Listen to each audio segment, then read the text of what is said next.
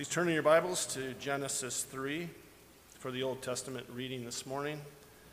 We'll be reading verses 1 through 21.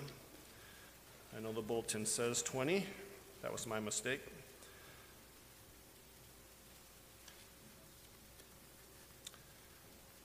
Now the serpent was more crafty than any other beast of the field that the Lord God had made.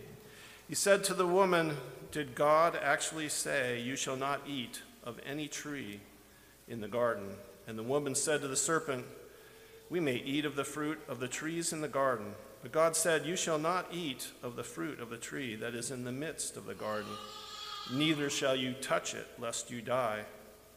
But the serpent said to the woman, 'You will not surely die, for God knows that when you eat of it, your eyes will be opened, and you will be like God, knowing good and evil.'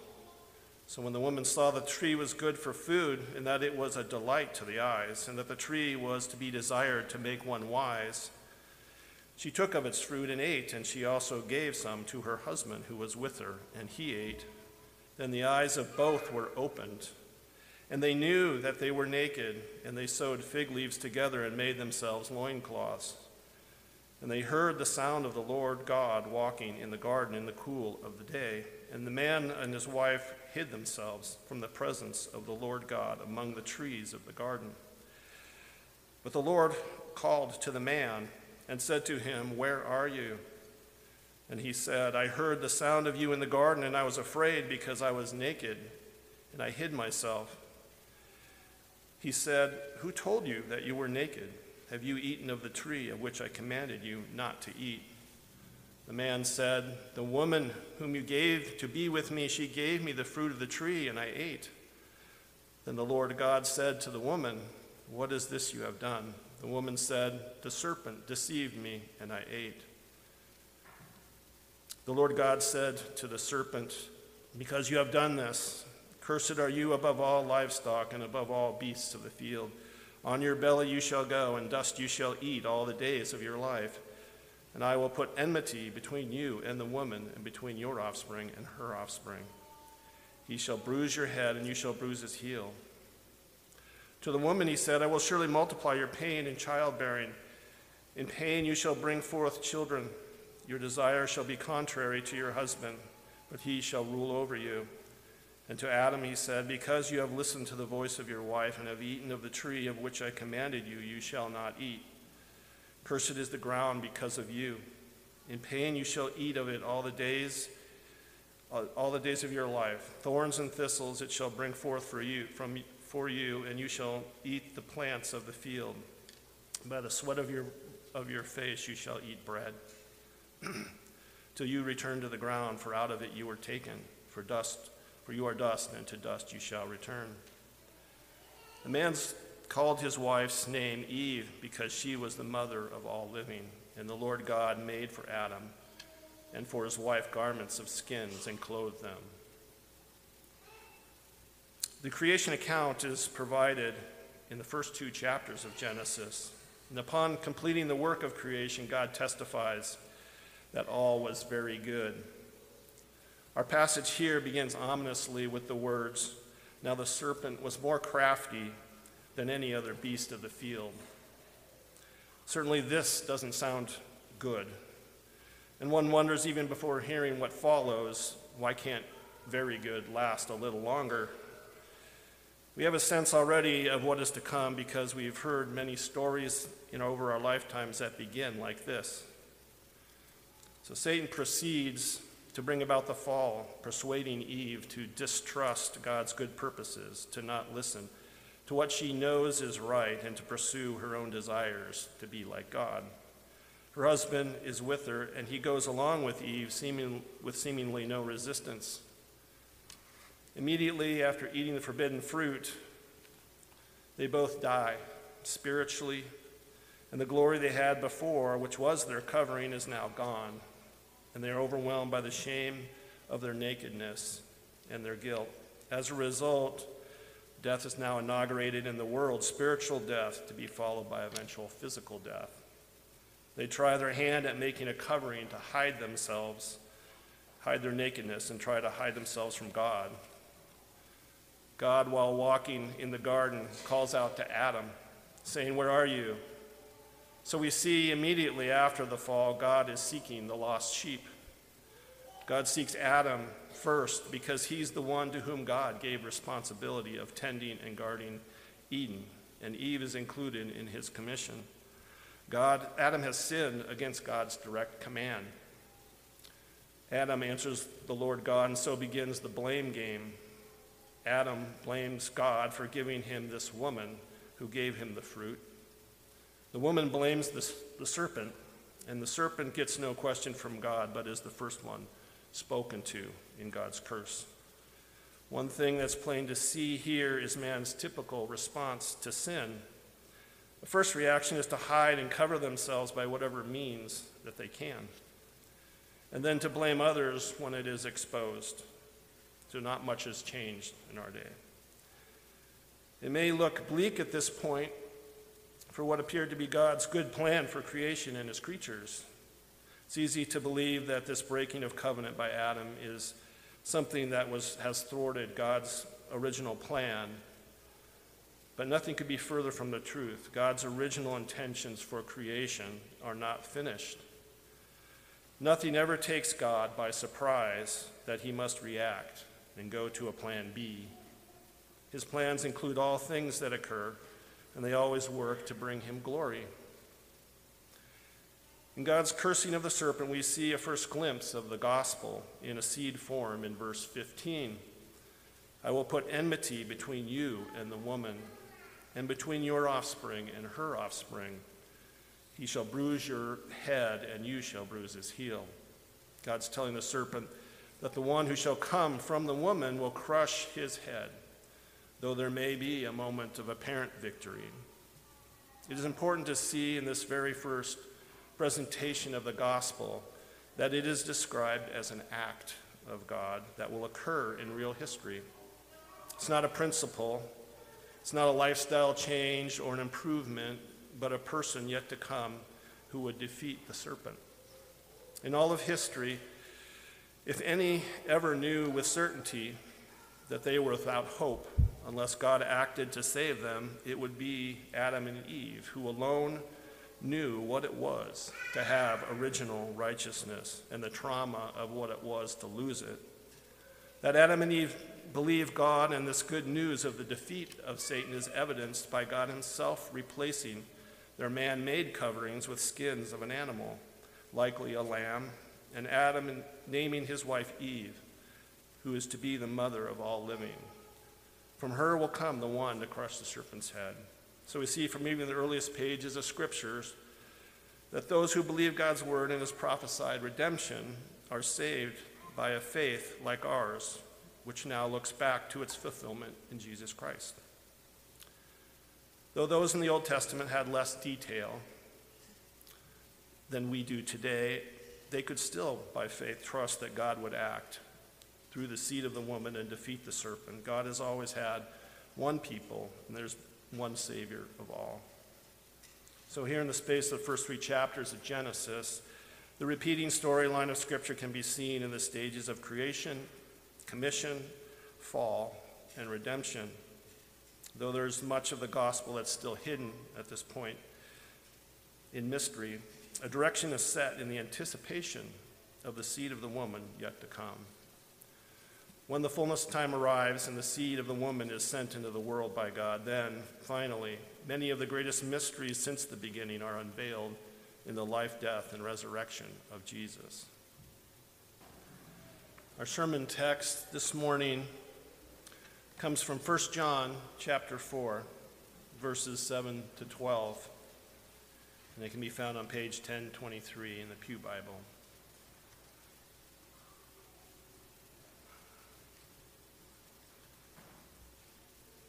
Hear the word of the Lord.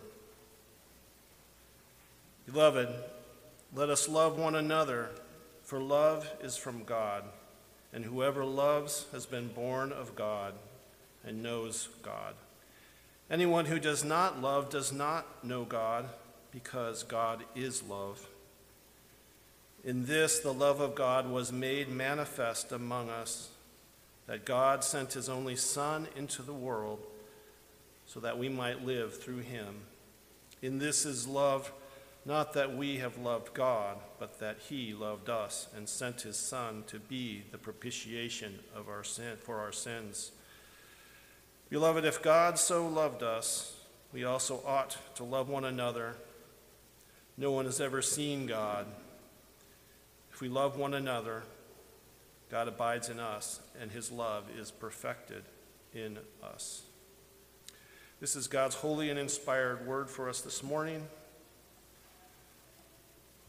The book of John, 1 John, has been attributed to the Apostle John, who is frequently described as the apostle of love due to his frequent references to love in his writings. In this epistle, John is writing to the church regarding false teachers who have been disrupting the peace and purity of it.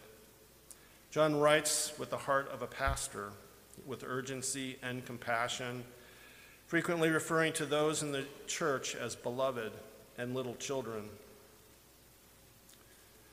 In a sermon on this passage, Dr. Martin Lloyd-Jones states, "The more I study the New Testament and live the Christian life, the more convinced I am that our fundamental difficulty, our fundamental lack, is the lack of seeing the love of God.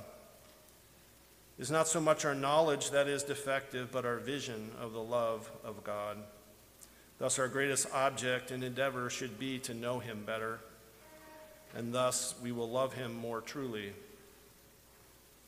It is interesting that he doesn't say, believe our knowledge is defective, but rather our vision of the love of God, but then adds that what we need is to know him better. He's making a distinction between knowing that's strictly knowledge and the knowing of a relationship.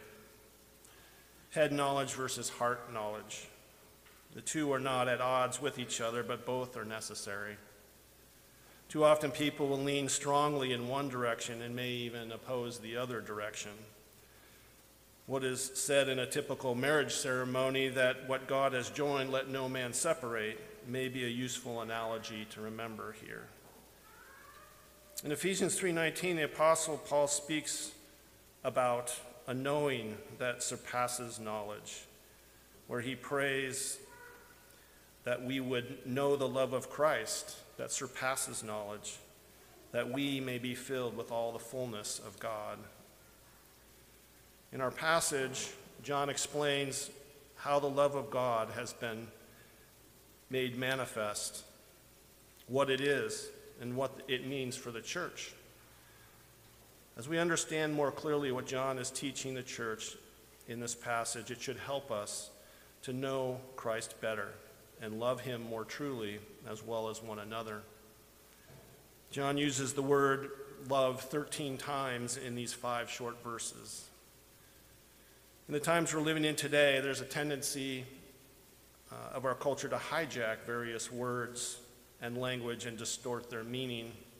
Frequently, the purpose for this is to legitimize or camouflage sinful behavior. In the 1960s, there was a lot of talk about love. Slogans like, "Make love, not war." Songs had lyrics about love. What the world needs now is love, sweet love. And love is all you need. There were also slogans like "Live and let live," which amounted to, "Let me do whatever I want, and I'll let you do whatever you want." I think this would stand as a definition of love at that time. So love is a word that is used, abused, and misunderstood in a multitude of ways. Looking at how John is using the word love and its unique meaning in Scripture will provide guidance for us in understanding this passage today. As we begin in verse 7, it's interesting to consider that the 60s generation would not have had much problem accommodating it. After all, it speaks about loving each other, and that if we do love each other, then it means that we are born of God and know God. How great is that? So a good place to start is to ask, why would this be? What are their misunderstandings about this love that allow this? First misunderstanding is to believe that John is stating this as just a good idea or simply a goal. In actuality, he's making a statement about our identity as believers. He's giving us an expectation for those who are God's children. Though John begins here in a manner that comes as a plea to the believer, verse 21 of the same chapter shows that this love for one another is commanded by the Lord. There, John says, "And this commandment we have from him: whoever loves God must also love his brother." While we do not become God's children simply by showing love, those who are his children will demonstrate this love. In the book of James, James writes about faith and good works.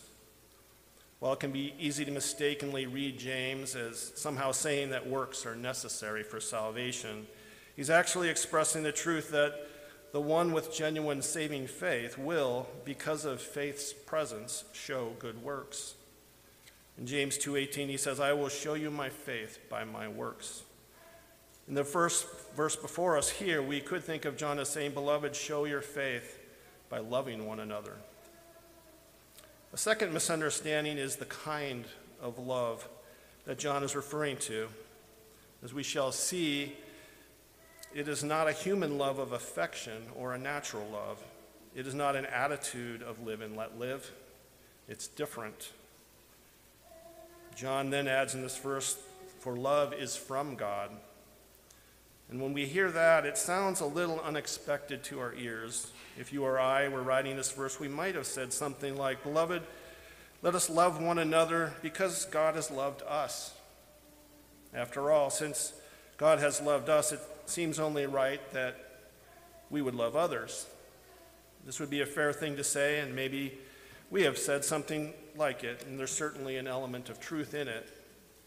However, John is saying something more than this alone. He is saying that this love by which we are to love one another is a love that is from God. He's not calling for us to love others out of our own resources and efforts, but with the love that we receive as a gift from him. When we are born of him, the nature of this gift then is not only that it fills us, but it overflows and reveals that we have received it and that we are truly his children. There are parallels in Scripture between light and love. So Matthew's teaching in chapter 5, verse 15 seems applicable here. Here he says that you don't light a lamp and you put it under a basket, but on a stand, that it gives light to all that are in the house. If God has given us this love, its nature is to go to others from us. John finishes verse 7 adding, "Whoever loves has been born of God and knows God." Again, the love referred to here is a love from God, and not the love that natural man, and the one who shows this love towards others is showing that they are also born of God and know God. Conversely, in verse 8, John adds, "Anyone who does not love does not know God, because God is love." If we remember, one of John's purposes in writing this letter is to help the church be on guard against false teachers, then the direction of this argument here in verses 7 and 8 makes sense, as he's arguing that a true believer is revealed in whether this love from God is shown in loving one another. It is not that the person who does not, if it's not shown, then the person does not know God. So he's providing a way, in a sense, of discerning whether someone may be a false teacher by the mismatch between their speech about knowing God and their lack of love towards one another.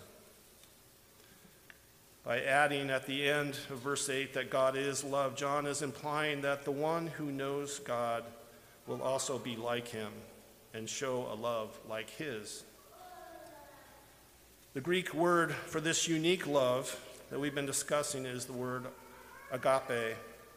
And in Vine's expository dictionary says that agape is the characteristic word of Christianity, that its usage in the New Testament is unique. And since it expresses ideas previously unknown, determining its meaning must come from within Scripture. as outside sources won't throw light on its distinctive meaning. In an article by A.J. Torrance titled, "Is Love the Essence of God?" he states that the love which the New Testament speaks, agape, is that new kind of love revealed in Jesus Christ, which gives value to what it loves, even where its object may be degraded and worthless. And then he provides 5 characteristics to consider. One about agape. One, it is spontaneous and it's uncaused. So it's not grounded in our worthiness or our value, and it's not responding to any necessity outside of itself. So because of this, all that God does has the characteristic of a gift. 2, it's indifferent to human merit. It's outside of human measures of deserving and undeserving. 3, it's creative. That which has no value acquires value because God loves it. The value of the one whom God loves consists solely in the fact that they are loved by God. Human standards of value depend on a perceived return of a benefit from that. 4, it provides for a fellowship with God. God alone can and does create and open a way for humanity to have fellowship with himself. And lastly, it's inexorable. That's a fairly big word. The word inexorable refers to something that moves forward without the possibility of stopping or preventing it. God's love will accomplish all that he intends. So granted, it may be difficult for us to have a sense of how these characteristics connect with what we typically understand by love. Thankfully, God doesn't leave us simply with these more theoretical sounding descriptions to be warmed and filled, but he understands our weakness and how to draw near to us. So we come to verses 9 and 10. In this, the love of God was made manifest among us, that God sent his only Son into the world, so that we might live through him.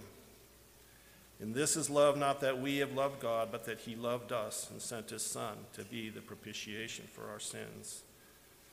Now, Lloyd Jones says about these 2 verses, there is no greater theological statement in the whole Bible than these 2 wonderful verses. And hearing this, it's easy to think, theology. I just want to understand more about God's love. While this reaction is understandable, there's a good reason why it's not possible to just talk about God's love apart from theology. By way of example, if we consider how various people may react to a war that is taking place, we may be able to better understand this.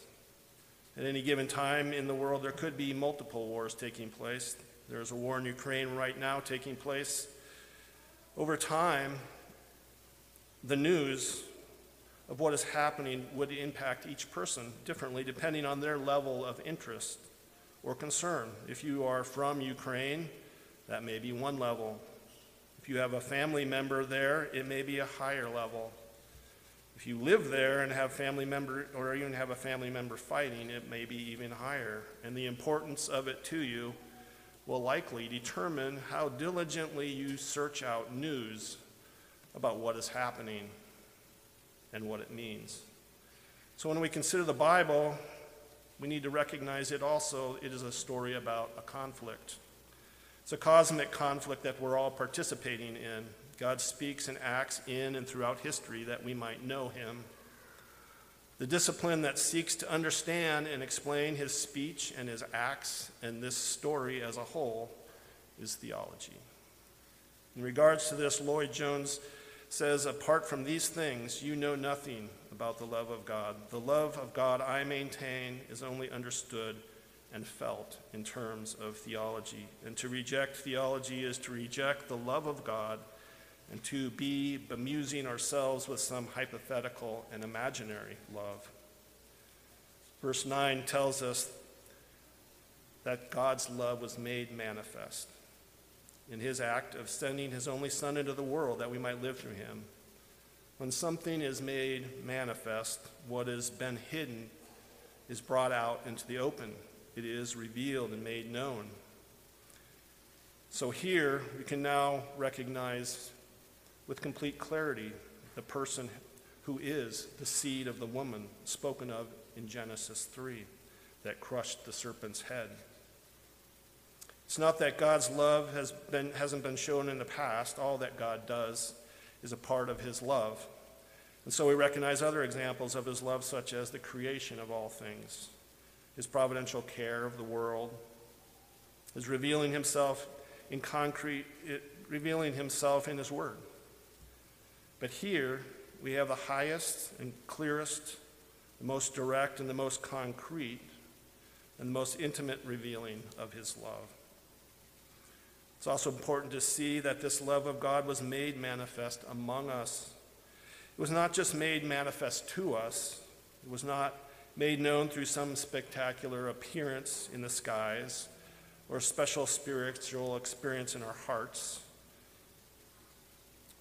Though it was external to us, it was near to us. It was not secret but public. God sent his only Son into the world so that we might live through him. Have you read this passage or similar passages in Scripture for years and years, or even multiple decades, and no longer reflect much on them? You know what they say and have shared them with others. Maybe you remember the John 3:16 signs that used to be held up at professional sporting events and even mentally repeated the verse to yourself. It's far too easy to hear and yet not hear. In the Old Testament, Christ's coming was hidden in types and shadows. Very, very few understood who he was when he came. Jesus said a prophet is not without honor except in his hometown. So 2,000 years later, does the news of the manifest love of God still stir you? Does it cause you to rejoice? Or has Jesus become a part of your hometown? So how is it truly possible for us to comprehend this, that God, who is the creator of all things, infinite, eternal, and unchangeable, how is it sent into the world to take on flesh and dwell among us? When the Virgin Mary was told by the angel Gabriel that she would conceive and bear a son, to be called Jesus, Son of the Most High, her question to Gabriel was how she, being a virgin, could have a child without knowing a man. So if we're considering the impossible, isn't the big question rather, how can the Son of God take on flesh? A virgin conceiving seems a supremely lesser miracle compared to God taking on flesh in our likeness. We must not forget that God sending his Son and his redeeming work is the center and goal and purpose of all history. For every life that's ever been lived, impacting the destiny of every creature and all of creation. We tend to think of his coming in terms of our personal salvation, but neglect Jesus' cosmic significance for all things, God being glorified in all things.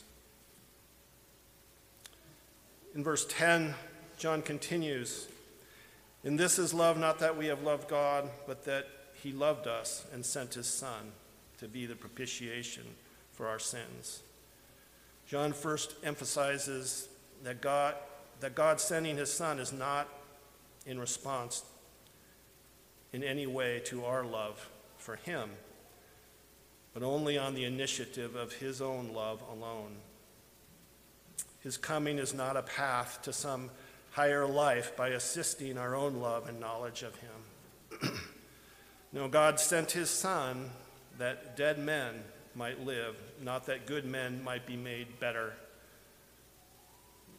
Though the glory of God is yet veiled to our weak hearts and minds, the revelation of the mystery of how God can be both just and justifier of his children is right here. The wrath of God due us for our sins was borne by Jesus, the God-man, on the cross as he took our sins upon himself and was made sin for us, that we might find new life and forgiveness through him. This is what is meant when John says he is the propitiation for our sins. Here is the heart of the good news to all who call on him in faith. Jesus, the God-man, here completes by his righteous life and his work on the cross what Adam and Israel failed to do. In Jesus' day, though, there were those who thought themselves righteous. Most Jews would have recognized themselves as sinners, trying to keep God's law with unending failure and the necessity of bringing sacrifice to be cleansed. In our culture, though we don't have many people claiming to be righteous overtly, there are not many who would confess that they deserve God's judgment.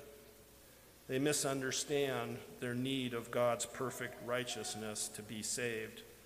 Many today feel they are good enough to be admitted into God's kingdom just as they are, because, after all, God is loving and willing to overlook their minor faults. Understanding that we are dead in our trespasses and sins and have fallen short of God's glory is an essential aspect of salvation. Sometimes we hear it said that God hates sin but loves the sinner. There is a seed of truth in this, but there's also a danger in it if we think of sin as something separate from who we are. To think we just need the right medication to rid us of this disease that hinders and bothers us. Sin only exists in a person as an intrinsic part of who they are, as a part of their nature. Before Christ makes us alive in him, our sin is our identity. It is why we are dead. Understanding this allows us a better understanding of how good the good news is and how vast God's love. 2 Corinthians 5:21 says, "For our sake he made him to be sin, who knew no sin, so that we might become the righteousness of God in him." In verse 11, now John returns with an increased expectation for the brethren to be loving one another after revealing how God has loved them. In being born from above and brought into fellowship with Christ, how could his love not flow from them to others? The glory that shone on Moses' face when he came down the mountain, having been in God's presence, was fading. God's presence now in Christ in us does not fade. In verse 12, John begins saying, "No one has ever seen God." Now, commentators see a reference here again to false teachers who claim to have visions of God. However, the reference to seeing God seems out of place because it's not immediately clear what this has to do with the love of God being talked about in this passage. John then adds, "If we love one another, God abides in us, and his love is perfected in us." So the question is, in what way does this relate to seeing God? If someone wants to see God, where does one look for him? John is suggesting that God is to be seen where God is present, and so God is to be seen in us, in the church, as we love one another and God abides in us. He will not be seen in visions as the false teachers are claiming. Finally, John adds, his love is perfected in us. The word perfected can also mean his love is completed or brought to its goal in us. It is important to remember here that John is speaking to the church as a whole and not simply to individuals. This love is perfected among us in a way that can't be in individuals alone. We are rooted in this love from God, and this love is expressed through the various gifts he has given to individual believers as they are used for the benefit of the body of Christ and not for ourselves. Theologian John Stott says concerning this passage, "We must not stagger at the majesty of this conclusion. God's love, which originates in himself, verses 7 and 8, and was manifested in his Son, verses 9 and 10, is perfected in his people, verse 12. God's love for us is perfected only when it is reproduced in us, or as it may mean, among us in the Christian fellowship. John is undoubtedly concerned about guarding the church from false teachers in this passage. He's also providing us a vision of God's love and how it should look among his people. His concern is not simply the blessing and fruit of this love from God that comes to us, but also showing how this perfecting and completing of God's love in the church plays a role in manifesting God's presence in the world. We all agree how important sharing the gospel is in the work of making disciples, but how would this not be hindered if we share the gospel, but the love of Christ is not absent among us? 1 John 3:18 says, "Little children, let us not love in word or talk, but in deed and in truth." And in John 13:35, by this, all people will know that you are my disciples if you have love for one another. So, what can be learned from these things? Jesus is the manifest love of God to us and for us. So let us consider some ways in which he might better be seen in us. First, as has been said clearly, this love from God is a love given to us. When we become Christians, Christ makes us his own and makes his home with us. He gives us his Spirit as a down payment. There's no other way that this love can be expressed or be possible unless this is true of you. If this is confusing to you and you would like to understand it more, I would be glad to speak with you, as I'm sure others here would as well. If your understanding of what it means to love one another has been changed after hearing some of the things today, then take some time to consider how the Lord might want to be using you in a new way in the church as you strive to love one another. Second, on a practical level, in order for us to carry out the command of loving one another, the value of our physical presence with one another cannot be overestimated. We all understand this when we think about our families. The church family is no different. We live in an age when living lives in isolation from one another is easy because of enabling technologies and a culture that encourages it. In the fall, we are reminded that one of our natural responses to our own sin is to hide. We isolate. Self-isolation has always been a temptation in our modern age, makes it easier than ever before. In many aspects have been normalized. Since these influences are the water that we swim in, we need to be discerning about how we are being influenced. Carrying out the Lord's command to love one another is most healthy as we spend time in each other's presence and community. Incredible technology allows us to see and speak to family and friends around the world in real time. In some circumstances, it's the only means of interacting with others and a great blessing. But these technologies can also provide an excuse for not being present. Alexis de Tocqueville in Democracy in America said, "Despotism, which by its nature is suspicious, sees in the separation among men the surest guarantee of its continuance, and it usually makes every effort to keep them separate. No vice of the human heart is so acceptable to it as selfishness. A despot easily forgives his subjects for not loving him, provided they do not love one another. The isolated person easily becomes a fearful, submissive, controllable person, a lost sheep." So consider ways that you may be unnecessarily isolated from others. Is it for convenience or comfort only?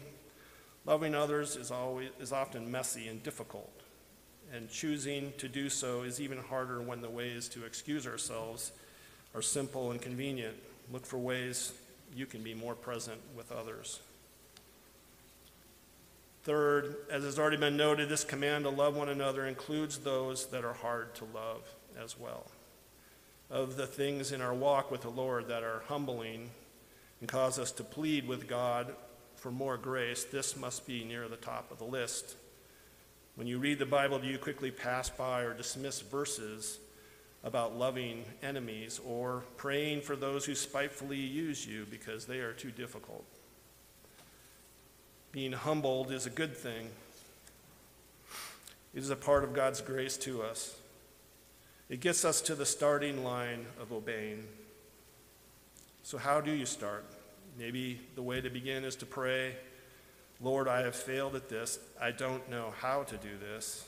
Please help me. Grant me a willing spirit. Maybe a place to start is to go through an exercise of identifying to yourself those in your life who are difficult to love, or you may consider an enemy. If your list is large, then that alone may be a hint of where the Lord wants you to begin. Ask the Lord to show you how best to love them. Maybe you can begin by praying for them. If this is even too difficult for you, then ask the Lord to change your heart towards them and help you see them through his eyes. Fourth, consider whether you may be neglecting a key to better loving others by neglecting your growth in the knowledge of God. If you are a disciple of Christ, then you are to be a learner, since that is what it means. Opportunities to grow in knowledge in our age are greater now than at any time in history. And yet Christians too often know remarkably little about their Bibles. The Holy Spirit is promised as a teacher and a guide. Pray for wisdom. What are some practical ways you can read your Bible, attend worship, attend Sunday school classes, attend Bible studies, engage in personal devotions, read books, listen to online sermons, podcasts, or audiobooks, develop disciplines of praying and singing. Scripture tells us that in Christ are hidden all the treasures of wisdom and knowledge. Lastly, we need to not lose sight of the truth that this manifest love from God is perfected in us. In the community of believers, when we are loving each other, Christ abides in us. We are not individuals on personal holiness journeys. The Christian life can look and feel daunting, and if we are relying on our own efforts, it's not possible. God never leaves anything for us to glory in for ourselves. He is exalted when we are weak. His strength is perfected in our weakness. To him be all the glory. In conclusion, please hear 1 John 5, 3-5. For this is the love of God, that we keep his commandments. And his commandments are not burdensome, for everyone who has been born of God overcomes the world. And this is the victory that has overcome the world, our faith. Who is it that overcomes the world? Except the one who believes that Jesus is the Son of God. Let's pray. Help us, Lord. These great truths and commands are beyond our abilities unless you work them in us and through us. Not one of us is worthy of these things, only you alone. Open our eyes to hidden faults and grant us a hunger to grow and be more like Jesus. Grant that we would be rooted and grounded in love and have the strength to comprehend with all the saints what is the breadth and length and height and depth, and to know the love of Christ that surpasses knowledge, and together be filled with your fullness. As we go from here this morning and into this week, help us to meditate on the riches and grace we have in Christ, that we will be filled with the joy of your salvation, and that the love you have given to us will overflow to many. It's in Jesus' name that we pray.